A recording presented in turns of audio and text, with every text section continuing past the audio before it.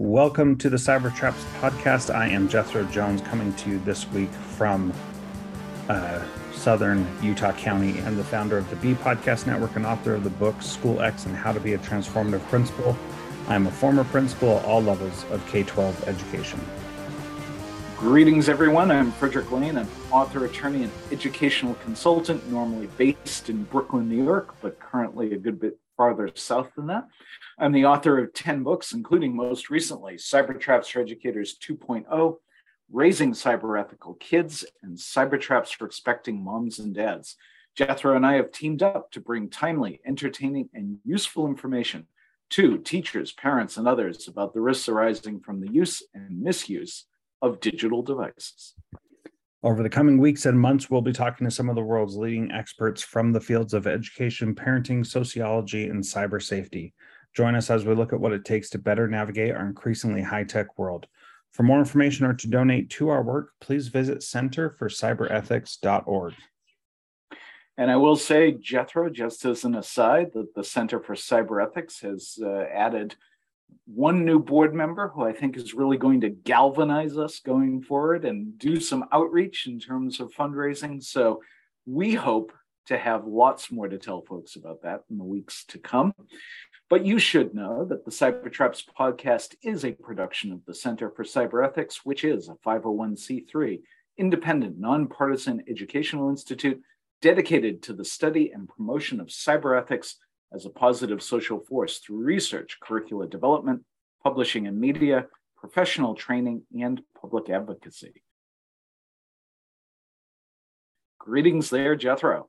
Happy Monday, Fred. We should have Rachel come on the show.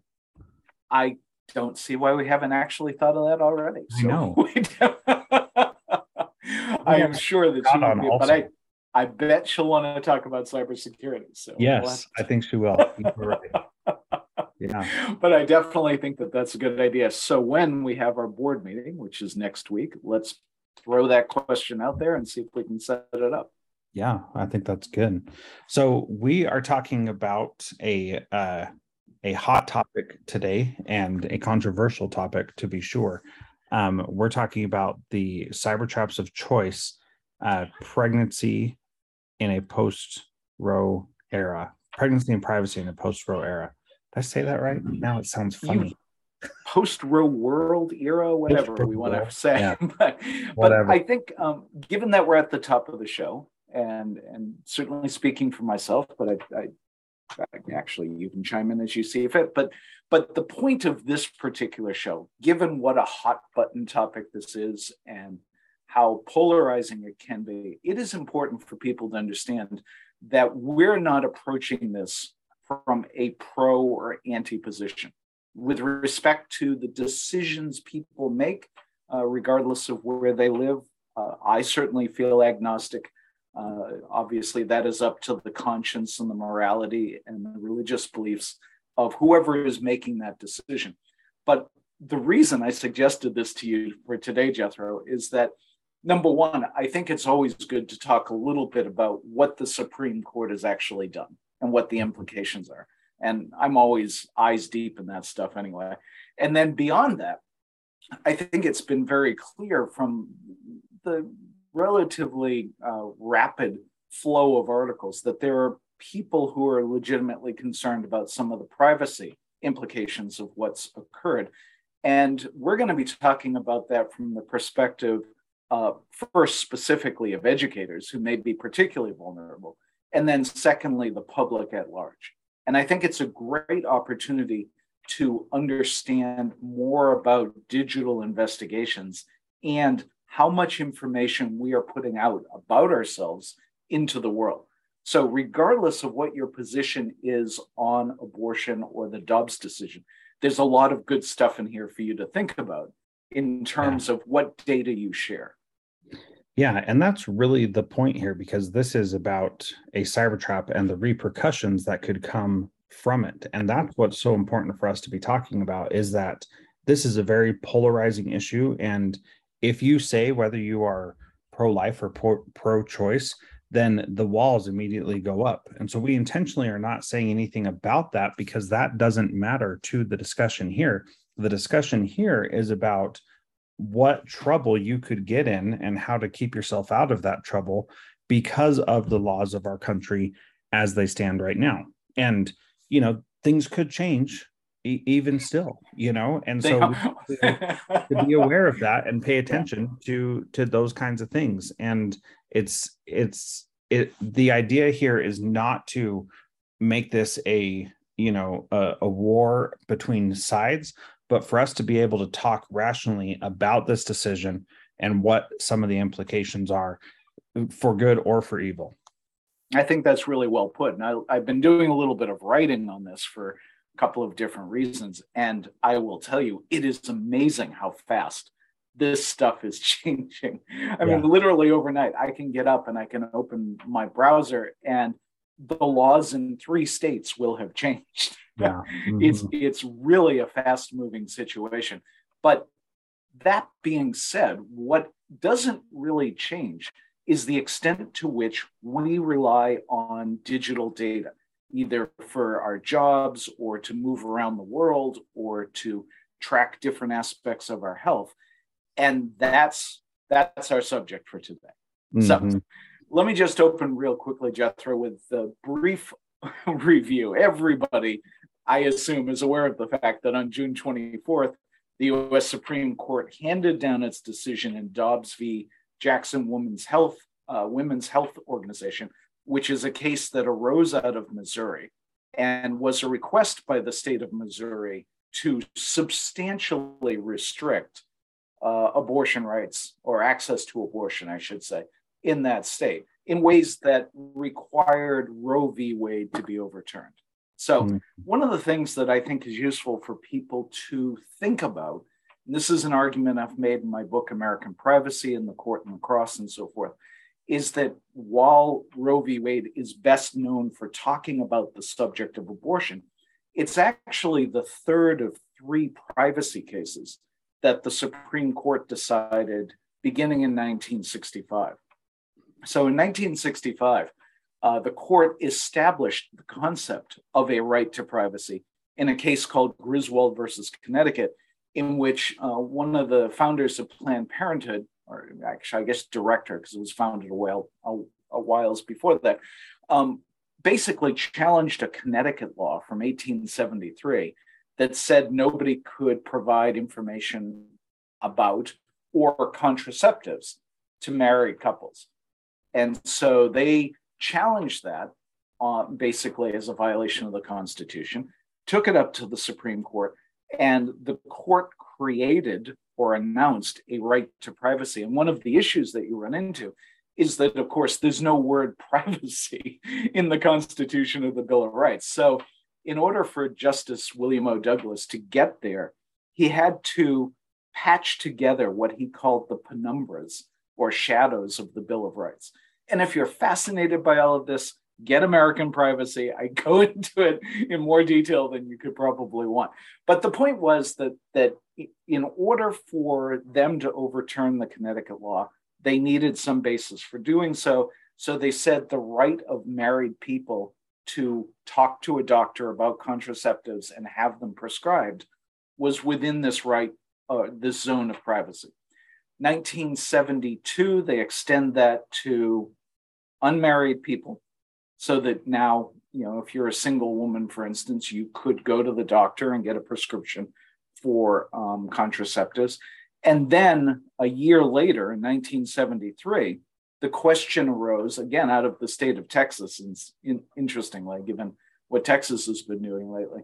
But the question arose, if a state was prohibiting a person's ability to get an abortion, how did that interact with the right to privacy in terms of conversations with a doctor?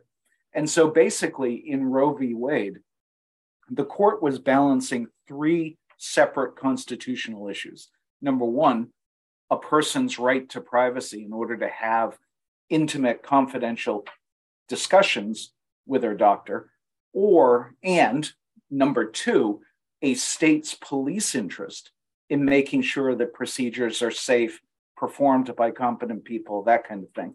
And then thirdly, the life interest, or the state's interest in protecting the life of a viable fetus, which is where the court came down, which in most pregnancies back then was 27 to 28 weeks. Medical science has gotten that down realistically to about 23 to 24. So that's what Roe v. Wade did. So what the Supreme Court in Dobbs did was basically say that it was going to overrule Roe and another case, Planned Parenthood v. Casey, and put the state's rights to protect the development of the embryo and fetus above the privacy rights of the woman carrying or going through the pregnancy. And I should say, obviously, with respect to this, that probably the more accurate and inclusive term is pregnant person, because we've got some interesting trans issues that arise, be that as it may. The question then becomes, in those states, and there are a half dozen already and more are coming, where the abortion procedure has been criminalized, what does that do in terms of digital investigations? And that's really the focus of what we're looking at. And then there's one curveball for us to get into, and a shout out to Texas. We'll get there. So that's the summary so far. So I appreciate you going through that, because when you first told me, probably a year and a half or so, that Roe was originally a privacy case, I did not get that. I didn't think that's what it was ever about. And I've never done, a really deep, serious dive on Roe v. Wade all the way, before knowing you and talking about these things. And so yeah. It was very interesting to me, because I didn't understand that before, and that's given me a different perspective on it. And I think the other thing is that it's interesting to look at this from a privacy perspective of who gets to know about these things and who doesn't, and how much they are publicized, which is going to come into some of these different ideas as we talk through. So let's talk about this first. Like, how are Cybertraps going to arise in this situation? And I think the thing that is interesting, as if you become a parent, is that that not all pregnancies are 100% guaranteed, right? No, that God, no. that spontaneous miscarriages happen, and they are challenging. And I think the suspicious circumstances piece is that sometimes it's difficult to tell whether somebody self-medicated and gave themselves an abortion, or whether somebody had a spontaneous miscarriage. And it is a difficult thing for anybody to go through from the word go. But that makes it, I guess what I'm saying is that if it is talked about, then, and somebody is concerned that maybe it was a performed abortion instead of a spontaneous miscarriage, then that gives people reason to start investigating and figuring out why, especially in these 6 states. Anything else out there? No, I think that, if we reference 6 states, that's like as of Monday morning when you and I are talking, because honestly, by the end of the summer, I think it's going to be closer to a dozen, and then so on and so forth. So one of the things that, you and I have cautioned people about in the past is that if you are concerned about any of these issues, you need to investigate what the state of your state's law is at the time, because this stuff is changing very quickly. So we're starting with the criminal piece, Jethro, and I think that that's going to be the most headline raising and so on and so forth. I mean, that's going to be the thing that gets a lot of attention. And a couple of people have approached me and asked about the impact of HIPAA with respect to all of this, because when you do a little bit of research in this area, the bulk of the criminal referrals for potential violations of abortion law actually come from healthcare providers, from colleagues, from nurses, from administrators who may think that something untoward has occurred. And what people need to understand is that there's a very specific exception in the Health Insurance Portability and Accountability Act that says that if a doctor or a medical organization believes that a criminal act has occurred, then they are not bound by patient privacy. They absolutely can turn that information over.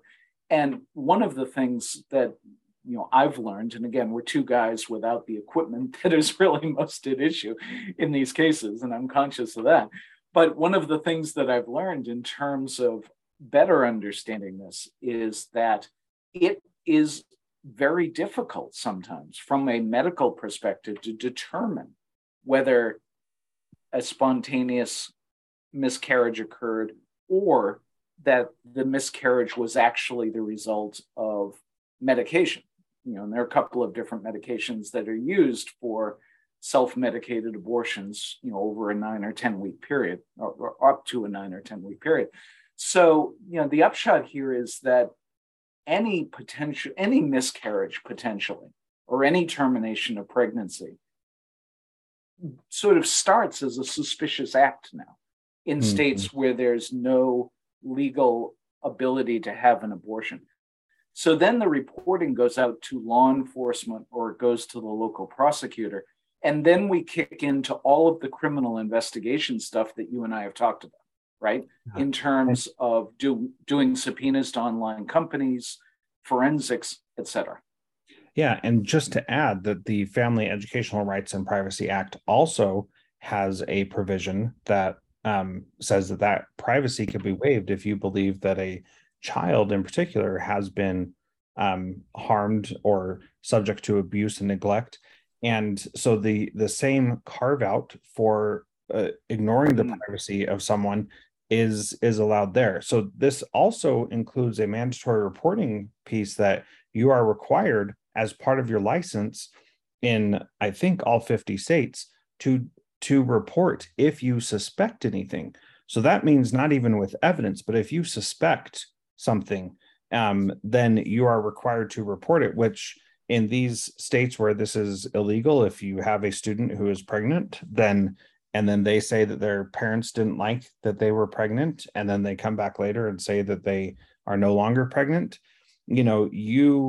right. It sounds to me like you could be required to report that. And this is just something that, again, as we're talking about the repercussions of this, we need to think about if you are required to report that, you could be opening up those criminal investigations without being aware that that's actually what you're doing. That's a super good point. I mean, I think it would be really fascinating to dig into that in a little bit more detail, but certainly as a shout out to educators and in particular school nurses, that they should be talking to their school or district council to find out how the law plays out with respect to that. And I think you're absolutely right.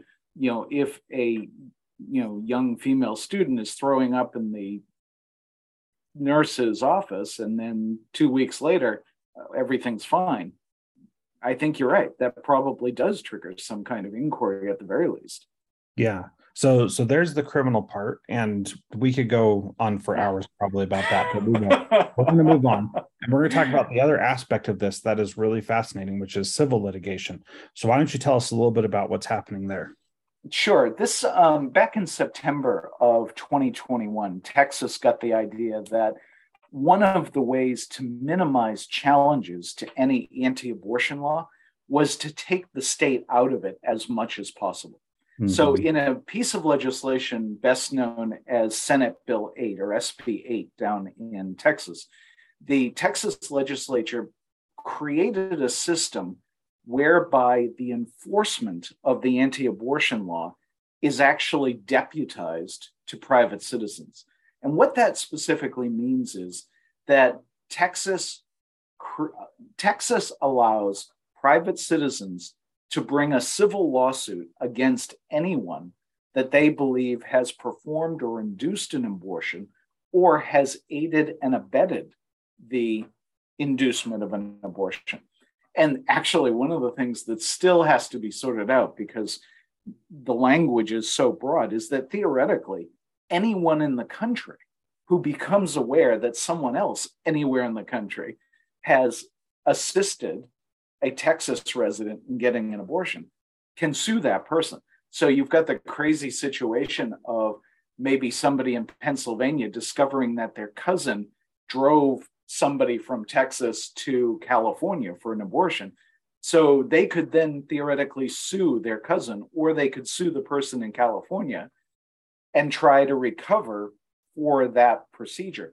And what Texas went on to provide is that if the plaintiff is successful, then the defendant has to pay a minimum of $10,000 in statutory damages, plus the costs and attorney's fees of bringing the lawsuit. And obviously that can get pretty expensive. The other thing is that if the plaintiff loses, the defendant can't recover attorney's fees and costs. So the only risk to the plaintiff is paying the attorney to bring the lawsuit in the first place. I mean, if they lose, presumably they still have to pay the attorney.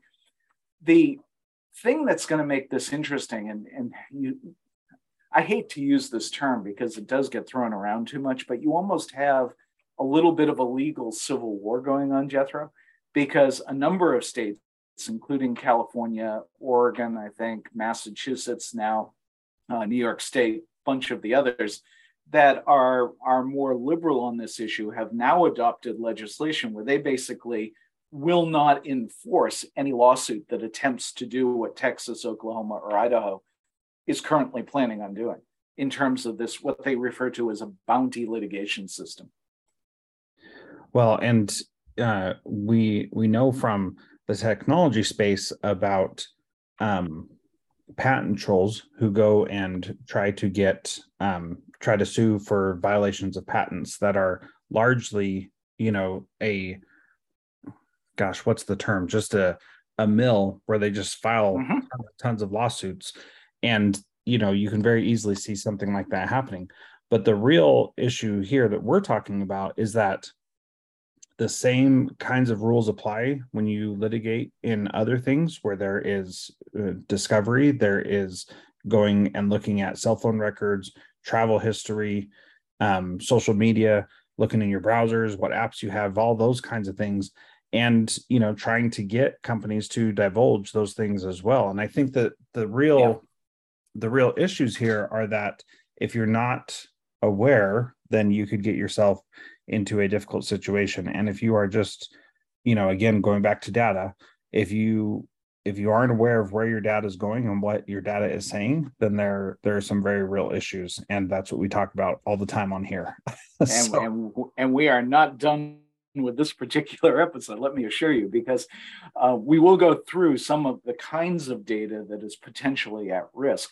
But I think the last point on the bounty system, Jethro, to point out to folks is that in contrast with those states where they've criminalized the abortion procedure and so forth, the standard for that is beyond a reasonable doubt. So they need to show beyond a reasonable doubt that someone has performed an illegal abortion or has aided and abetted the obtaining of an illegal abortion. With respect to the bounty system, though, the plaintiff only has to show by a preponderance of the evidence that occurred. And that's a much lower standard than beyond a reasonable doubt. So it creates, I think, much more vulnerability for anybody who might put themselves in that situation. Before we move on, let's hear from our sponsors. And before we get into specifically the data that's collected and what can go there are a couple of things that we want to talk about as it relates to educators specifically, which is number one, social media posts that are contrary to state law. And that is something that you always need to be aware of as an educator, that you could be posting something that is not in line with what the state law is. And so that becomes a challenge if you don't know what the state law is or don't agree with the state law. You are putting yourself in a vulnerable position because of that.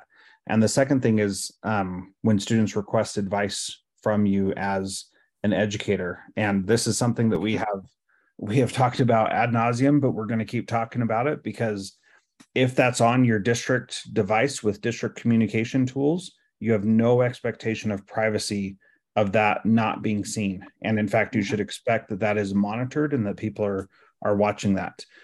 On the other hand, we also strongly encourage educators to not have side one-on-one messages with students in any kind of electronic form, because that's not appropriate either. And so trying to find the balance, if you're doing it on your personal cell phone and you're violating state law on your personal cell phone, then your school is really going to throw up their hands and say, we have nothing to do with you because you weren't using proper communication tools. And if you're using communication tools, they're just going to pull it out and say, she or he is violating the policy right here.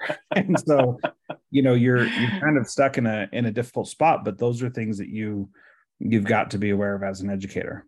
I think that's really huge. And of course, shout out to you for having actually been a frontline educator and administrator in a position to know whereof you speak. I will throw out one other thing on this particular point, Jethro, because it does sound like we're sort of tossing the First Amendment overboard with respect to social media posts and so forth. And really, we're not doing that. But the problem is, and again, we go back to our folks on the Supreme Court, that the court has created a standard for public employees that does make it difficult to comment on these issues. And yes, you have a First Amendment right to post pretty much whatever you want.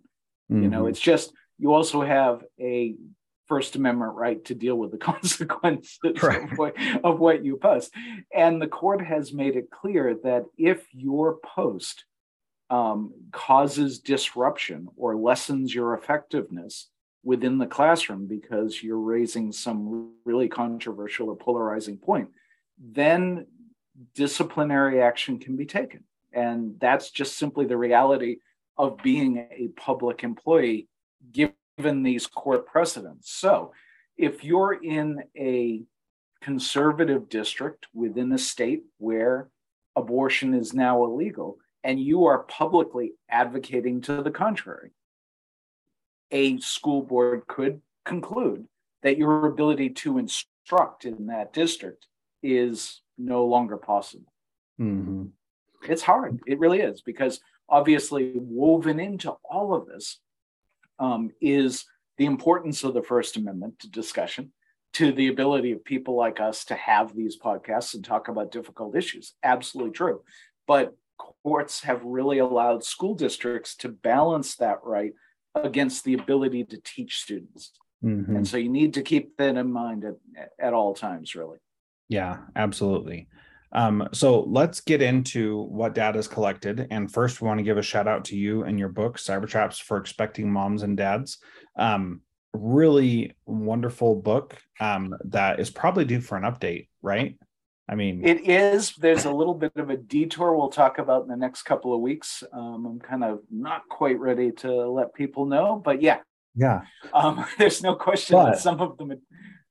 But that being said, even though an update's due, this is still a great book, and it is a fantastic read. It is a great gift for anybody who's expecting, just to be aware. And we're not just talking about, technology specific things, but also identity of your child and whether or not you control and own that or somebody else does. And I think for me, that was one of my favorite parts of that is thinking about that. And it really made me decide to stop posting pictures of my kids online. And that makes me feel really good, Jethro. Actually, I appreciate that. Yeah, that's huge. Yeah, it's a real thing because their identity is theirs, not mine. And that book really helped me understand that in a way that was powerful and made me decide to change my behavior in a big way. And well, it's definitely still available on Amazon. We will definitely have to talk to the board about creating a structure to make an update feasible. Sure. And I think that's a really good idea. The reason I mentioned Cybertraps for Expecting Moms and Dads is not really to get the back patting so much from Jethro as it is but you'll take it. Are you kidding me? Do I look foolish? But to let people know that it was really the first time that I dug into this issue of pregnancy privacy, because what I was talking about in that was the fascinating ways in which information about people's pregnancy leaked out into the world. And there's this great anecdote that's been floating around the internet about the dad who all of a sudden saw that his daughter was getting advertisements for pregnancy related stuff down at Target, and he goes down to Target and starts yelling at the manager, and then 3-4 weeks later goes back and kind of shamefacedly apologizes that maybe Target knew more than he did about what his daughter was doing.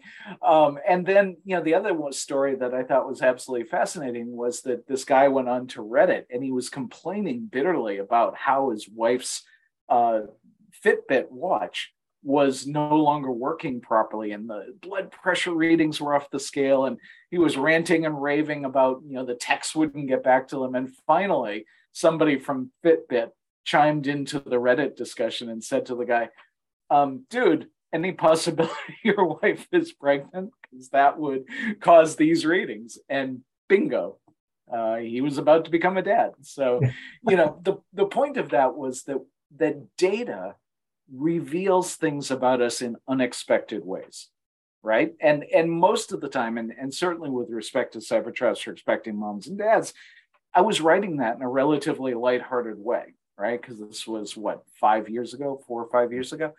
And back then, even though it was a vague threat, I didn't really think that Roe was going to go bye-bye this quickly. Now, of course, all of the data issues that I was talking about then are much more pressing for people, in terms of what gets collected, how it can be used, how easily law enforcement can get it, and much more importantly, how vulnerable it is to sale and redistribution. Because none of the companies that we upload our data to are bound by HIPAA. That's right. They're not, because as we learned from Adam Stone, the only people who are bound by HIPAA are health professionals. And because we often don't understand that or don't know that, we think that our data is protected from being sold or shared, but that is not the case. What is protected is our relationship with our doctor, of them not sharing what we're doing. And this is such a key point, because we're putting all this data in so many different places, and we're just freely sharing it so often when we really need to be aware of what we're doing, because all across the country, the data sharing provisions are different, and they're different across the world as well. And just because you're putting your data in an app doesn't mean that app is following the strictest guidelines on that, and could have servers in a different country where there is no jurisdiction over what is done with that data. And the reality that is just tragic is that it's nearly impossible to tell. It's nearly impossible to know where your data is going. And that makes it very challenging when you're focused on privacy. Now, we're not going to get through all of these different things that collect data in this list, but I encourage you to check out the show notes at cybertraps.com to review that list and just think about where your stuff is going. So I wanted to just highlight a couple of these and talk about what things we're seeing and how this could potentially tie into this, or anything else that causes you to violate the law in some way that you may not be totally aware of. So the first one, just go ahead. Before you launch in, Jethro, I'll turn it back over to you, but it is important to put a thumbprint on this that neither Jethro nor I are advocating any criminal activity whatsoever. So let's be absolutely clear about that. But it is important for people to understand how data gets collected and where it can go. Yeah. So we'll start with regular social media, which is one of the words that I love that you put up, which is selfie incrimination, and tagging your location, tagging different people or things, all that kind of stuff. Being aware of what you're taking pictures of and what you're posting, and who you're sharing your story with is a really important thing to be aware of, that especially if you are on social media all the time, you may not see how these things can come back and harm you later. And also periodically searching yourself on search engines and within these social media streams to see what other people are posting about you. I mean, it used to be a huge problem with Facebook where you could basically be randomly and sort of semi-secretly tagged by people, and you wouldn't know it unless you did a search, and all of a sudden all of these photos popped up that you had never seen before. To give Facebook a tiny modicum of credit, they at least tell you now when you've been tagged. But you should still be aware of what's being put out in the world about you. Yeah, for sure. Which of these would you like to highlight, Fred? Well, I'm going to highlight the one that absolutely fascinates me, because I think we're really just in the beginning days of how this will all play out, and that's geolocation, right? So the point of geolocation is that from an advertising perspective, the most powerful information they can have is where you are. So you can be served an advertisement that is relevant to you at that location. And it's also obviously relevant to businesses. They want to know who's come into their general area, who might be interested. Cell companies obviously need to know where you are in order to forward messages and phone calls and things like that. The problem is that this geolocation information, it can be cell tower pings, it can be location tracking like Foursquare or Swarm or some of these other things. It can be your own geo announcements. This is the selfie incrimination thing. Mm-hmm. If you've got location turned on Twitter, for instance, every one of your tweets will be tagged with where you are. And then you've got location tracking by apps that are specifically designed for that. So Maps, Google Maps, Waze, iMaps, all the rest of that stuff. When you combine geolocation information with other information, it becomes this incredibly powerful tool for figuring out not only where you've been and where you're going, but who you're doing it with. And again, this information is not protected by any federal statute. It's not protected by most state statutes. I mean, there's a couple that try. But it also is, unfortunately, the information that has the most economic value for these various apps and companies. So there's tremendous pressure on them to make it available to whoever shows up and wants to buy it. There was a case from the beginning of the spring, and I think that this has actually changed now. But for $160, somebody was able to walk into a company and get data on months of people coming to and going from an abortion provider in one of the states. And that information can then be used to target them with advertisements. You can do targeted advertising on Facebook or Instagram or what have you. So it can obviously be used by law enforcement or by some kind of bounty person trying to identify who might actually be engaged in an illegal activity. Yeah. And on that, I had a really fascinating experience. I think it was probably 2 years ago now. Just after COVID started, someone said they moved off the grid to get away from everybody and like be there in their own place and not have anybody know where they are all the time, because they lived in a city and people knew about where they lived and where they worked. And so they wanted some privacy, and they had turned on the Twitter location feature, posted a picture of the place, and you could literally go to that location in Twitter, see where it was, find that in Google Maps, do Street View, and get the same exact picture that they took and posted. And it was just like it was very sad to see that, because it didn't need to happen that way. And it didn't have to be that way, but they just forgot to turn off their location. These days would probably know where Jimmy Hoffa is, you know. Yeah. All right. So two last things before we close up. Looming constitutional issues that we should be thinking about: one, the right to travel, and two, free speech, freedom of the press. We just got a couple minutes left. So what do you want to add about those, Fred? Okay. Well, I think that it will come as no surprise to people that if you've got a state that is adamantly against abortion as a procedure, the state legislators are not going to be thrilled about the prospect of people going to California or New York or what have you to obtain the procedure that's banned in their state. So there's a lot of active interest in the possibility of trying to pass state level travel bans for this specific purpose. Now, in the work that I've done on this, I've learned that there's a number of cases at the Supreme Court level that say that there is a right to travel embedded in the Constitution. The problem is that it's not an enumerated right. There's no part of the Constitution or the Bill of Rights that specifically says you have a right to travel. So in that respect, the right to travel that we all take for granted is the equivalent of the right to privacy.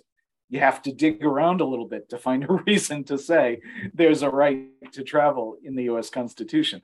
So if you like going from state to state without interference, this should make you a little bit nervous.